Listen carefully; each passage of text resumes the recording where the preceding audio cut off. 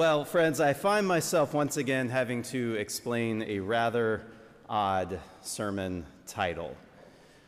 Beef. It's what's for dinner. All right, raise your hands if you remember that ad campaign. All right, a good many of you. All right, so Aaron Copland's Hoedown strikes up a plucky tune in the background while the camera cuts between scenes of families all across America settling down to dinner. All right, then the voice comes in, right? The voice. But there was actually two different voices. The first voice belonged to actor Robert Mitchum, and he talks about a great corned beef sandwich at 7th and 55th Street or a medium rare porterhouse steak in Chicago. Others of us may remember the even smokier voice of Sam Elliott as he prattles on about beef bourguignon and about 36 other beef dishes before the tagline comes in, beef, it's what's for dinner. How was that? Was that pretty good? Yeah. Well, all the physicians worried about heart health and all the members of the Earth Care team concerned about the ecological impact of the beef industry can breathe a sigh of relief. I am not encouraging us to eat more red meat. Today, I'd like to talk about the verbal form of the word, because at some point the expression to have a beef with somebody entered our slang lexicon. It's really unclear where the term originates. It might trace back to the American West, where cattle ranchers and sheep farmers clashed over pasture land, thus to have a beef with a competitor. Or perhaps it came from a common complaint among U.S. soldiers who were none too pleased with the quality of their beef rations.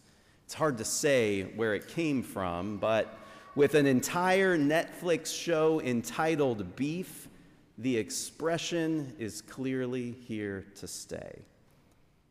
Now, one need not look long or hard to find examples of people who seem to, really enjoy fighting with one another.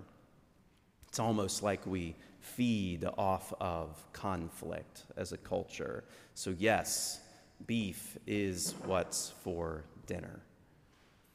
Here's the thing, though. When we characterize our adversaries as slabs of meat, well, it naturally follows that our goal is to consume them, to chew them up and swallow until there's nothing left but bones, fat, and gristle. Jesus, however, had another idea. What if instead of consuming one another, what if we communicated? What if we sought to understand one another? What if I tried to get my adversary to hear me? To really hear me. A reading from Matthew, the 18th chapter. If another member of the church sins against you, go and point out the fault when the two of you are alone. If the member listens to you, you have regained that one. But if you are not listened to, take one or two others along with you, so that every word may be confirmed by the evidence of 2 or 3 witnesses. If the member refuses to listen to them, tell it to the church. And if the offender refuses to listen even to the church, let such a one be to you as a Gentile and a tax collector. Truly I tell you, whatever you bind on earth will be bound in heaven. Whatever you loose on earth will be loosed in heaven. Again, truly I tell you, if 2 of you agree on earth about anything you ask, it will be done for you by my Father in heaven. For where 2 or 3 are gathered in my name, I am there among them. Then Peter came and said to him, Lord, if another member of the church sins against me, how often should I forgive? As many as 7 times? Jesus said to him, not 7 times, but I tell you 77 times. Friends, this is the word of the Lord. Thanks be to God. So just a few weeks back, SpaceX launched its first Starship, right? It was touted as the most powerful rocket ever built. Now, you may remember that the test flight did not go as hoped or planned, and yet Elon Musk and the company insist that they learned much from the rapid, unscheduled disassembly. Ain't that a marvel of modern rebranding? Rapid, unscheduled disassembly. It gives the sense that one could easily reassemble it like a Jenga tower, but that's not true because the thing exploded in air. And once it's blown up, there's no putting it back together. Sometimes I have to wonder if Jesus thinks of the church this way. It's barely off the ground before it explodes with conflict and infighting. This was clearly a preoccupation for the author of Matthew, because I want you to think about this for a moment. In this text, we find Jesus talking about the church, but the church does not exist yet in the story. It's an anachronism. And yet Matthew found the topic of church conflict to be so important that he put some rules for engagement on the lips of Jesus himself. This may well suggest that how to handle conflict is among the deepest concerns to Matthew's original community. They needed a word from Jesus on the subject. Now that we have a roadmap for dealing with conflict suggests that rapid, unscheduled disassembly need not be our story. After all, it's not conflict that kills churches, it's refusing to deal with conflicts. That's what tears a church apart. So Jesus gives the church some rules of engagement to ensure that we do it well. Now, I won't retread the process. It's self-explanatory. It involves a widening circle of those involved, right? First, try to resolve it yourselves, then bring a few more people in, then bring it to the whole church. But what I want to highlight is the end goal. Jesus says, if the member listens to you, then you have regained that one. The reason we confront one another is to regain one another. When conflict escalates to full-on beef, it consumes us. Rapid, unscheduled disassembly. But if we have reconciliation as our goal, then we regain one another. And I would, in fact, argue that when conflict is healthy, it can actually deepen our connections to one another. It makes us closer with one another. I want to tell you about Elliot. Now, Elliot and I do not always see eye to eye on the issues of the day. But when I was learning the art of preaching, there was this saying attributed to Karl Barth that was hammered into me. You preach with the Bible in one hand and the newspaper in the other. In other words, make sure your sermon speaks to what's going on in the world. Well, there are times when my sermon preparation will lead me to do just that, bring the scripture into conversation with something going on in the world today. And as I mentioned, Elliot and I don't always see things the same way. He would often disagree with me. In fact, it kind of got to the point where I would finish writing a sermon and say, I won't be surprised if I hear from Elliot after this one.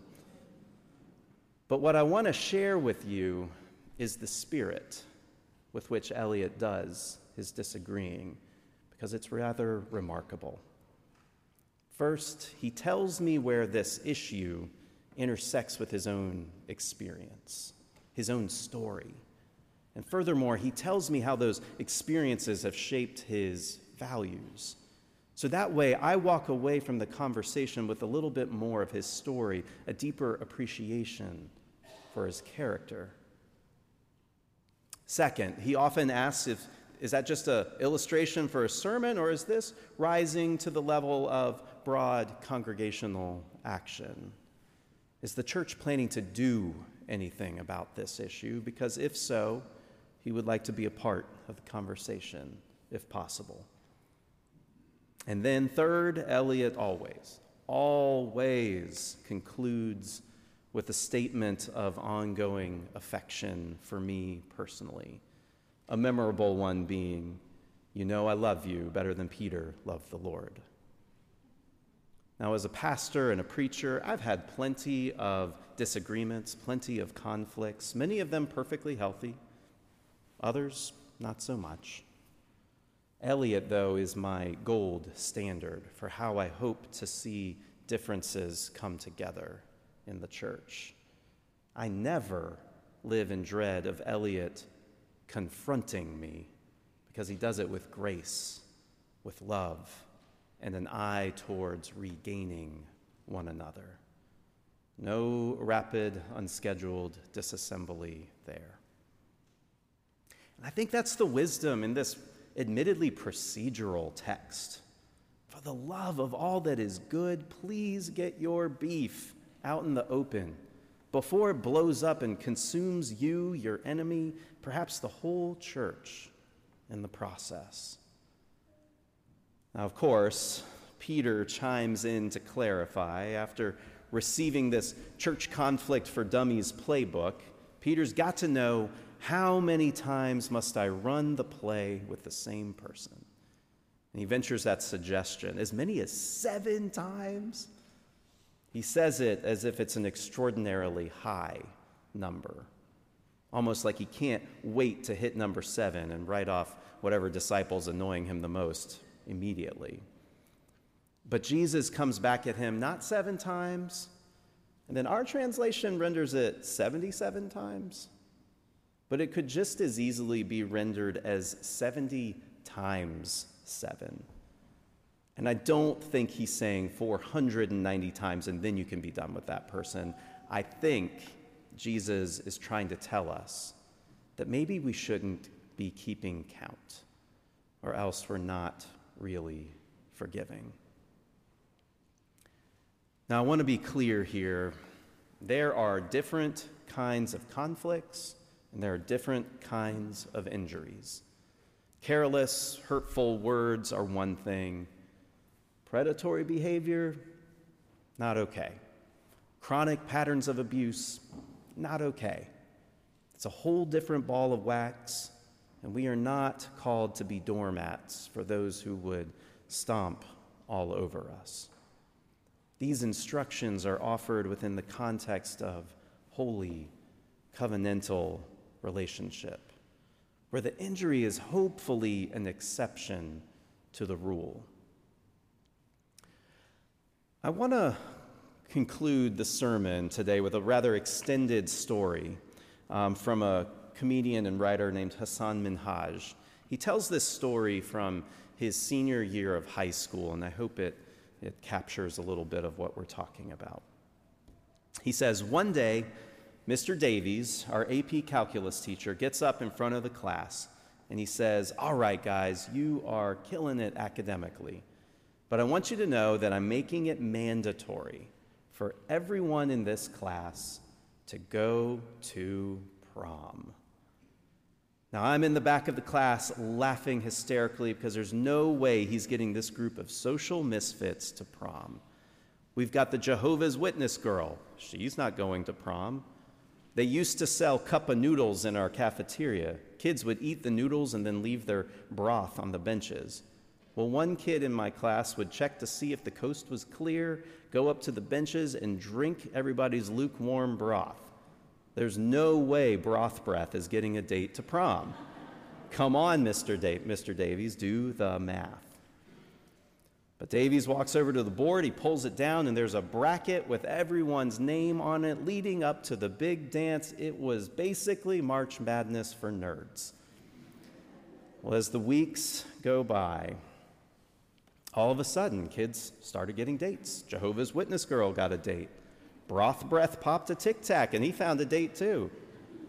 3 days before the dance, Mr. Davies walks up to the board, pulls it down, and the last 2 names are Hassan Minhaj and Bethany Reed. And the entire class howled.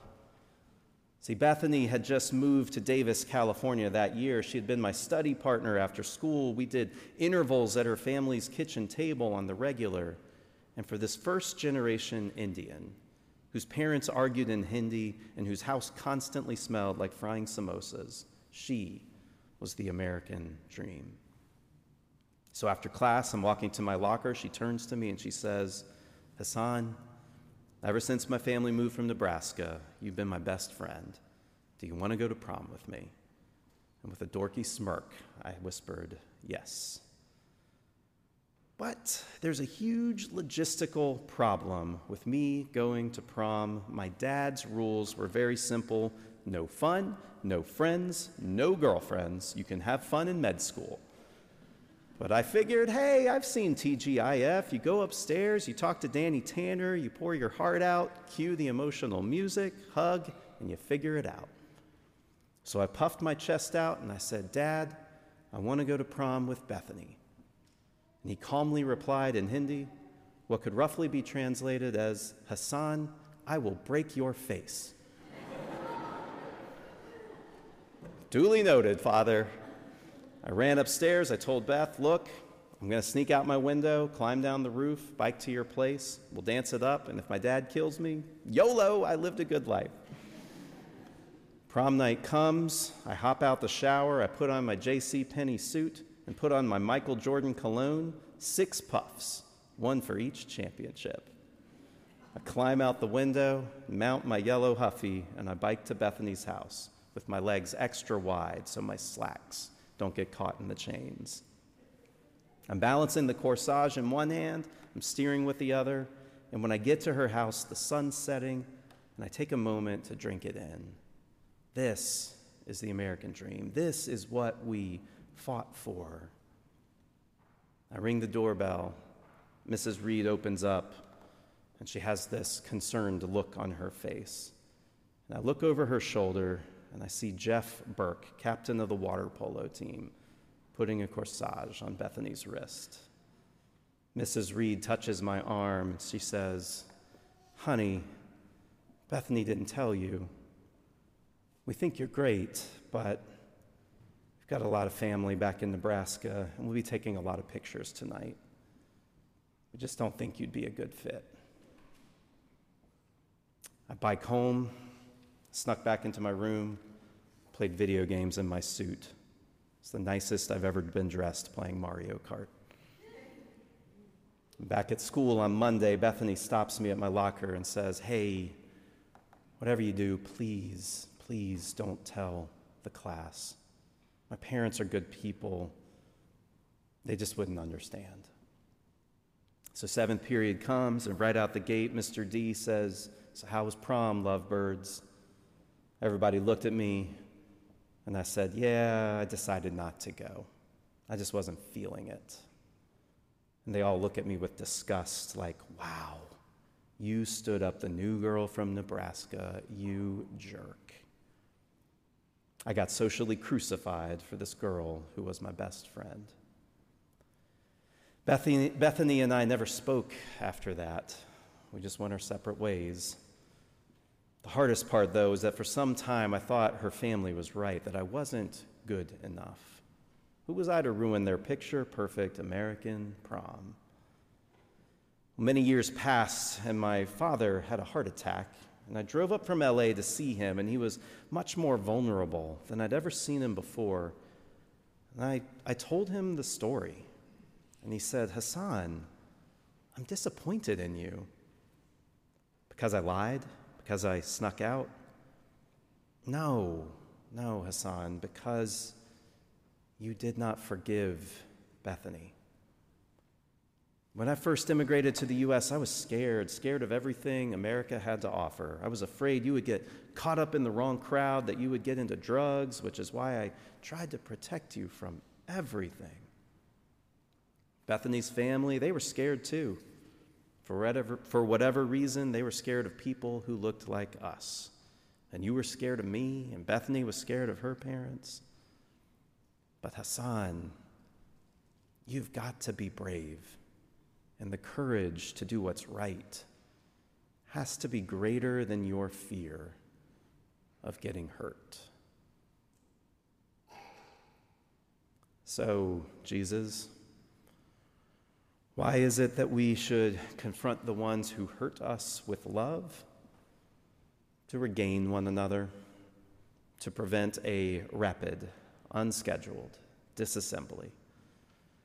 How many times should we forgive? Well, even though it's the scariest thing imaginable, even though you might get really hurt, as many times as it takes. Amen.